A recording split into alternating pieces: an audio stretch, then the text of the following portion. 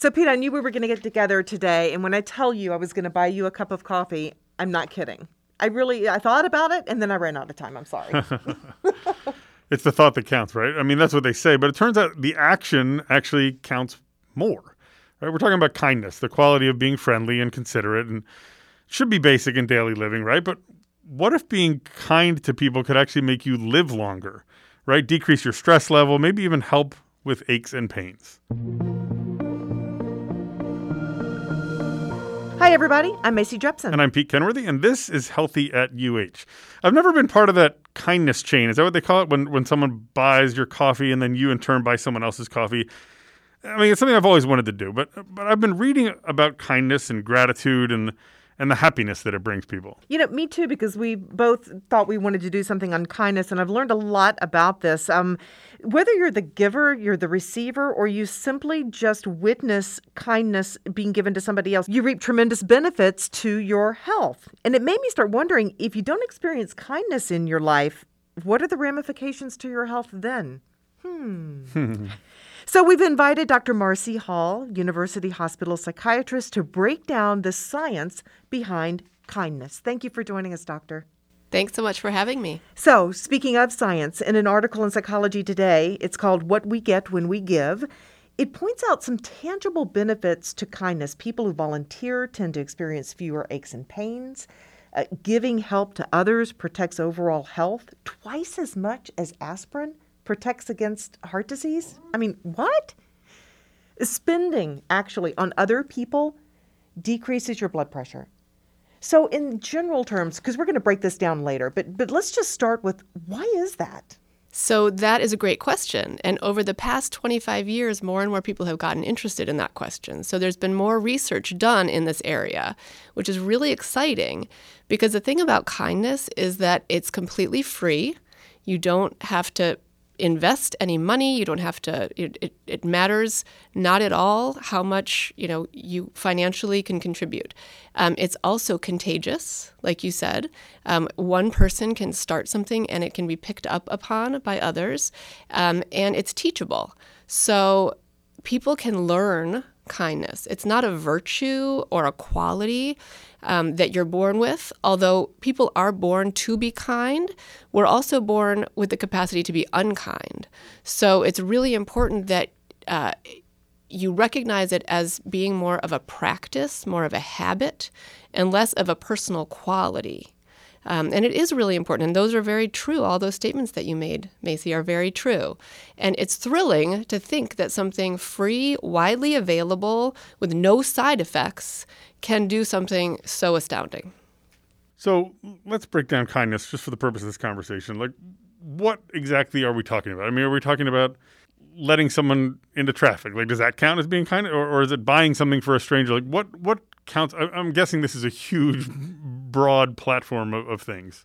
Absolutely. There's so many different ways to be kind. It's almost impossible to sort of make a concise list, but you're exactly right. So it's essentially being helpful, being courteous, being kind of generous with yourself, really. Not necessarily financially, but certainly financially is one piece of that. And it's just, again, a habit of giving of yourself in that way that is courteous, helpful, generous. Putting others first, is that kind of a way of looking at it? Or is it not just that? So putting others first is, it can be part of that, but you don't want to do that at the expense of yourself, because then that can lead to some negatives. When we're suggesting people be kind, it's really more to enhance your life and the lives of those around you, not necessarily putting yourself in any kind of disadvantage. Let's get back to the science of things, though. Exactly what happens to the body when you're kind? I mean, is it your brain that changes? Is it something physiological that changes? I'm sure serotonin is mixed up in there somewhere. So kindness generates a response in your brain, and certain chemicals called neurotransmitters are responsible for communicating around the different parts of your brain, and they are in charge of your mood, essentially. So one of the important neurotransmitters that we see an increase in when we are kind is oxytocin. And that is responsible for feeling an increased sense of connectedness, an increased sense of trust. People sometimes call it like the cuddle hormone or the attachment hormone. And it's what helps societies bond. It helps keep groups of people together. It's like a filial response that we have physically. So by increasing oxytocin, we can experience a connectedness with kin, essentially, and kindness, K-I-N. It's sort of a connecting kind of a word. So oxytocin promotes social bonding, and it also can lower your blood pressure. It can dilate your blood vessels so that your heart actually receives more oxygen. So what happens when you experience or as a giver or a receiver is that your oxytocin levels increase, your blood vessels dilate, your cardiovascular health improves. So kindness is cardioprotective. It actually literally protects your heart. It strengthens your immune system. It improves your energy. It reduces aches and pains, like you mentioned, and it can lead to a longer lifespan. In the process, you also experience an increase in self-esteem. So you're living longer and feeling better about yourself. And oxytocin is the mediator between kindness and those benefits to your actual physical health. So oxytocin is what's behind all of those things? And No. Okay. So there are other neurotransmitters involved as well. So you mentioned serotonin. So serotonin can increase feelings of satisfaction. A lot of our medications that we use to treat depression and anxiety utilize serotonin because it does decrease feelings of depression, it decreases anxiety, it helps you feel more relaxed. So by increasing serotonin, kindness is able to decrease feelings of depression and anxiety and increase your happiness. And then another benefit is that it increases your endorphins. And you may have heard of those associated with exercise. So when people go for a long run, they often experience what's called a runner's high, and that's from a release of endorphins. And what we see in kindness research is a helper's high, where it's sort of the same feeling. And I, for one, hate exercise, so I much prefer to just be kind because I can get the same rush of endorphins that is certainly more enjoyable, and I don't love to run. So I get my helper's high instead of a runner's high. And then another thing that kindness does is it decreases cortisol in our bodies, and cortisol is sort of known as the stress hormone. And what cortisol does is it kind of prepares your body for fight or flight, and in stressful situations that can be helpful. But what's happening now is that we're in a really particularly stressful time in our lives, and we're watching perhaps difficult stories on the news. We're reading about things that are upsetting to us. And so we're in a particularly high state of stress a lot of the time. And cortisol can lead to feelings of isolation, hopelessness. So by decreasing cortisol, which is what kindness does, we can actually really experience a relief from that. So cortisol is partially responsible for holding on to belly fat and making us age. So by decreasing cortisol through acts of kindness, you can actually literally slow down the aging process, and you can, in fact, lose weight more easily if that's your goal. Okay, I'm sold. I mean, it sounds like the way you're describing it, it's like kindness is like a medicine almost, right? Absolutely. It is better than a medicine, again, because there's no side effects. It's free. And, there's no real drawback to it that, you mentioned earlier, is it at the expense of your own self? And you don't know because you actually want to be kind to yourself as well. So even in preparing for meeting with you guys today, I was sort of reviewing some kindness literature, and I thought, why am I not volunteering at a soup kitchen 3 times a week? Why am I not doing more kind acts for people? And then I realized I was beating myself up. And so I don't want to do that either. So I have to just take every opportunity that I see in my day-to-day life to extend kindness. And that can be smiling at someone and meaning it, like a genuine smile. That can be holding a door, although we're not really leaving our houses as much. Mm-hmm. So, that can be complimenting someone on a Zoom call. That can be refraining from arguing over politics on social media. There's so many ways that I can be kind in my day-to-day life. So I don't have to start a fundraiser. I don't have to donate a kidney. Those are things that certainly are kind gestures. But in my day-to-day life, I find that if I just look for opportunities to be kind, they're there every single day. But I would think this also is a practice of kindness. Like I can't lower my blood pressure by being kind one time, one day, right? Right. This is something that it impacts your body, I said scientifically for lack of a better word, from a long period of this practice, right? So yes and no. So short-term studies where you're given, let's say, $20 and told to spend this $20 on yourself or someone else by the end of the day. You have one day to spend this money. So people who spend their $20 on themselves experience some increase in satisfaction and happiness. But those who spend their $20 on someone else experience significantly more satisfaction and happiness.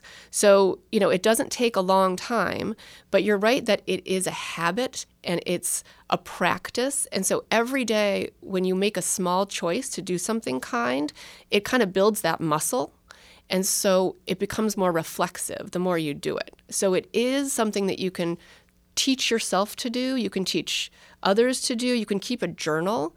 And, some people notice that if they're aware of kindness, they see it more. They realize, this has been going on the whole time. I just didn't notice it. So once you become aware, it's sort of that old saying, your energy goes where your attention flows, or your energy flows where your attention goes. Wherever you're putting your energy, that's what you're going to notice. So if you're constantly focusing on the uncertainty around schools opening or the financial crisis or, et cetera, all the different things in our lives, the disparities in healthcare, I could list a whole bunch of things. If you're only focusing on those things, that's where your energy is going. So if you purposely acknowledge those things exist and look for opportunities in your day-to-day life where you can extend kindness, you will notice that it gets easier and easier to see these opportunities and to act on them. And again, it doesn't take much. It's just a small gesture, but the more you do it, the more you build that muscle. Doctor, you touched on this already, that we're living in stressful times. In fact, I wanted to ask you about that. The Kaiser Family Foundation released a tracking poll that shows for the first time a majority of American adults, 53% in fact, believe that the COVID pandemic is taking a toll on their mental health. So can kindness actually help offset this? 100%. So I was hoping that would be your answer. But okay. What we know is that when we are feeling stressed, anxious, worried, fretting, we know that we're releasing cortisol. That's the stress hormone that we talked about earlier.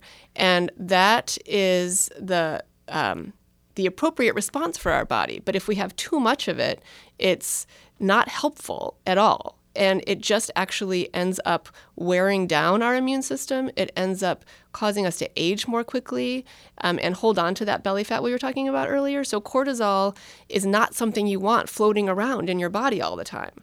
So it's even more important now than ever to look for simple, free, easy strategies to decrease your cortisol levels and increase your positive neurotransmitters, including serotonin, oxytocin, and the endorphins that we talked about earlier.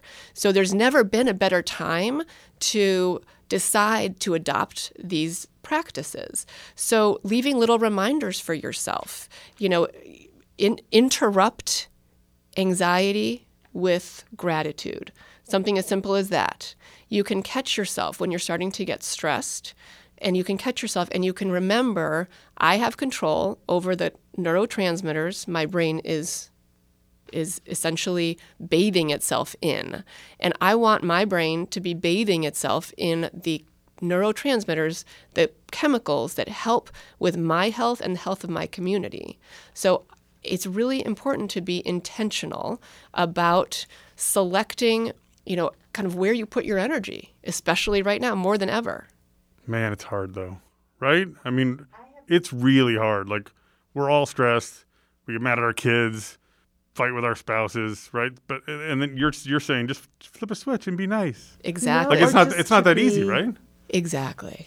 Or just to be grateful, because I've experienced that myself. Yes. Waking up in the middle of the night at times during this pandemic and feeling panicked inside, and then saying, you know what, instead, I'm just going to sit here and, I'm a faithful person, so I'm just going to tell you, have a little conversation with God about what's good in my life. And it does make a difference. I'm not kidding. Right here, I'm an example. Absolutely. Yeah. Absolutely. You notice, if you're paying attention, you notice that your body feels different after you start to change where you're putting the focus of your energy. So it's not easy, but nothing worthwhile really is. And so this is, again, building the habit and building your muscle, your kindness muscle. So when you're yelling at your kids, when you're stressed, when you're frustrated, that's the exact right time to step away.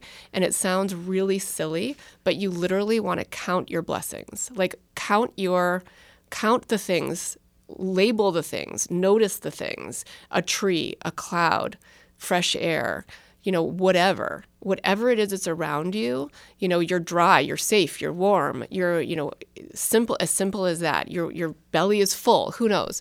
But if you just literally begin to pay attention to the things in your life that you're grateful for, you can immediately change the neurotransmitter activity in your brain. So you've touched a little bit on what it does for us to be the receiver of kindness, and there's that old adage, it's better to give than to receive. I want to talk a little bit more about receiving and the benefits of that. Absolutely. So that is an old adage, and that was long before we had any scientific evidence, but they were right, because as the receiver of kindness, you do get a boost in those same neurotransmitters. You just don't get as much of a boost.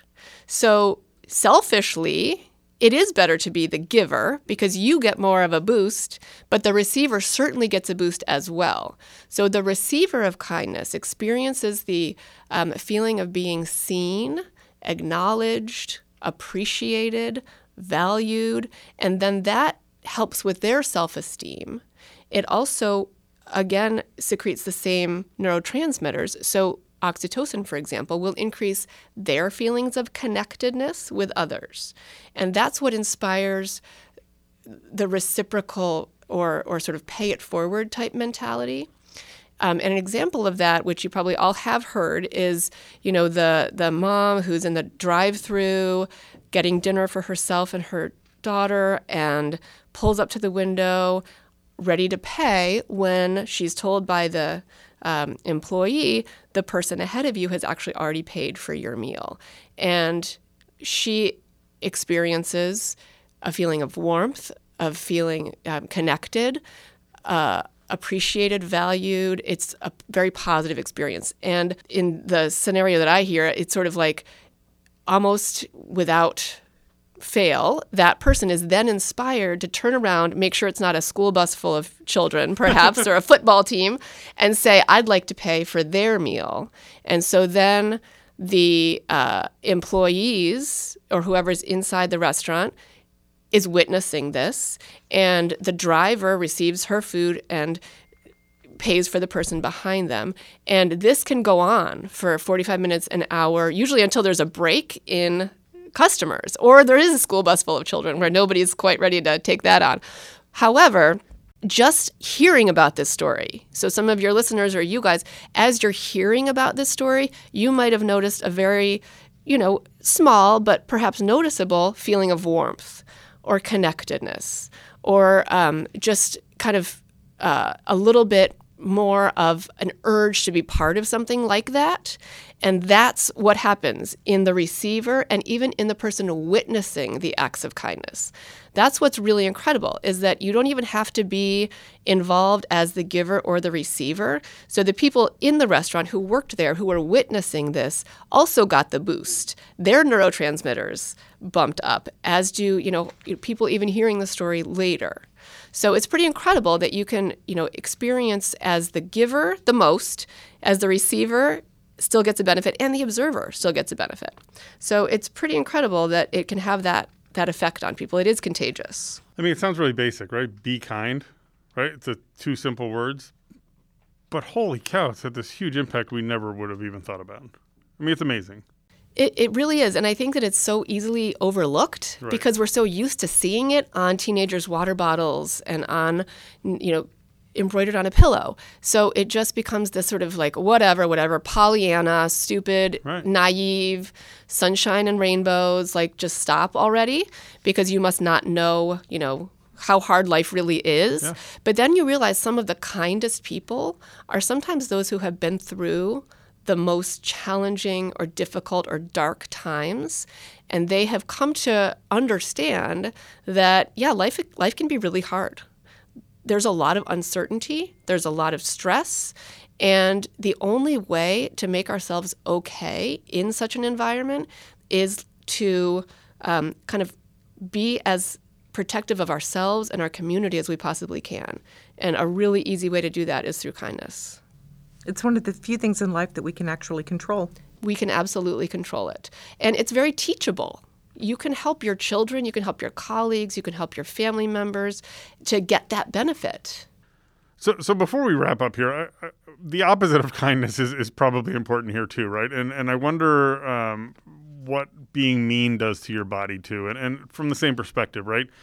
Giving the meanness, receiving the meanness. I'm guessing there are some things that happen to your body there too, right? So absolutely. And it's tricky because when we see and engage in some critical, cruel exchanges, we can get that burst of cortisol, which is a bit like, again, it's for fight or flight. So it almost feels like a little bit of energy. It's like a boost of like, oh, I'm fired up. I'm ready to go. I'm ready to argue. I'm ready to, honk my horn, scream at someone in traffic.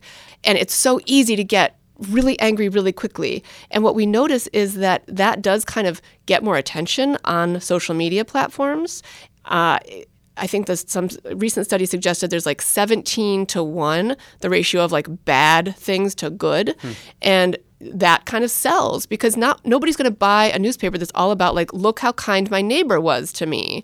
That's just not as riveting as some of these more upsetting stories.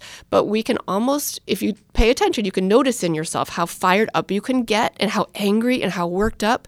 But then if you say to yourself, I'm going to switch the narrative, I'm going to tell myself that the reason I'm mad in traffic is because I'm worried I'm going to be late for my spouse, for my appointment, for my couch date with Netflix. I'm in the middle of binge watching something, and I'm upset because I'm now missing valuable time.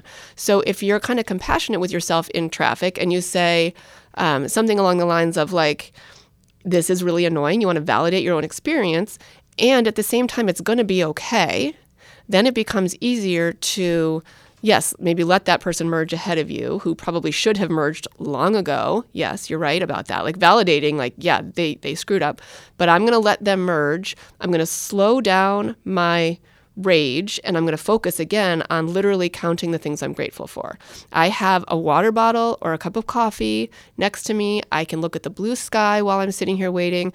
You can look for something that will help you calm your brain and decrease your cortisol. The same if you're online. Like if you might want to have fun and be mean and jab and criticize online, but it's really short-lived and superficial. And as soon as you get it out there, you might feel like, okay, now what? So if you switch that narrative and you decide, all right, I'm not going to engage, there's a calming that kind of happens. You kind of let go of that rage.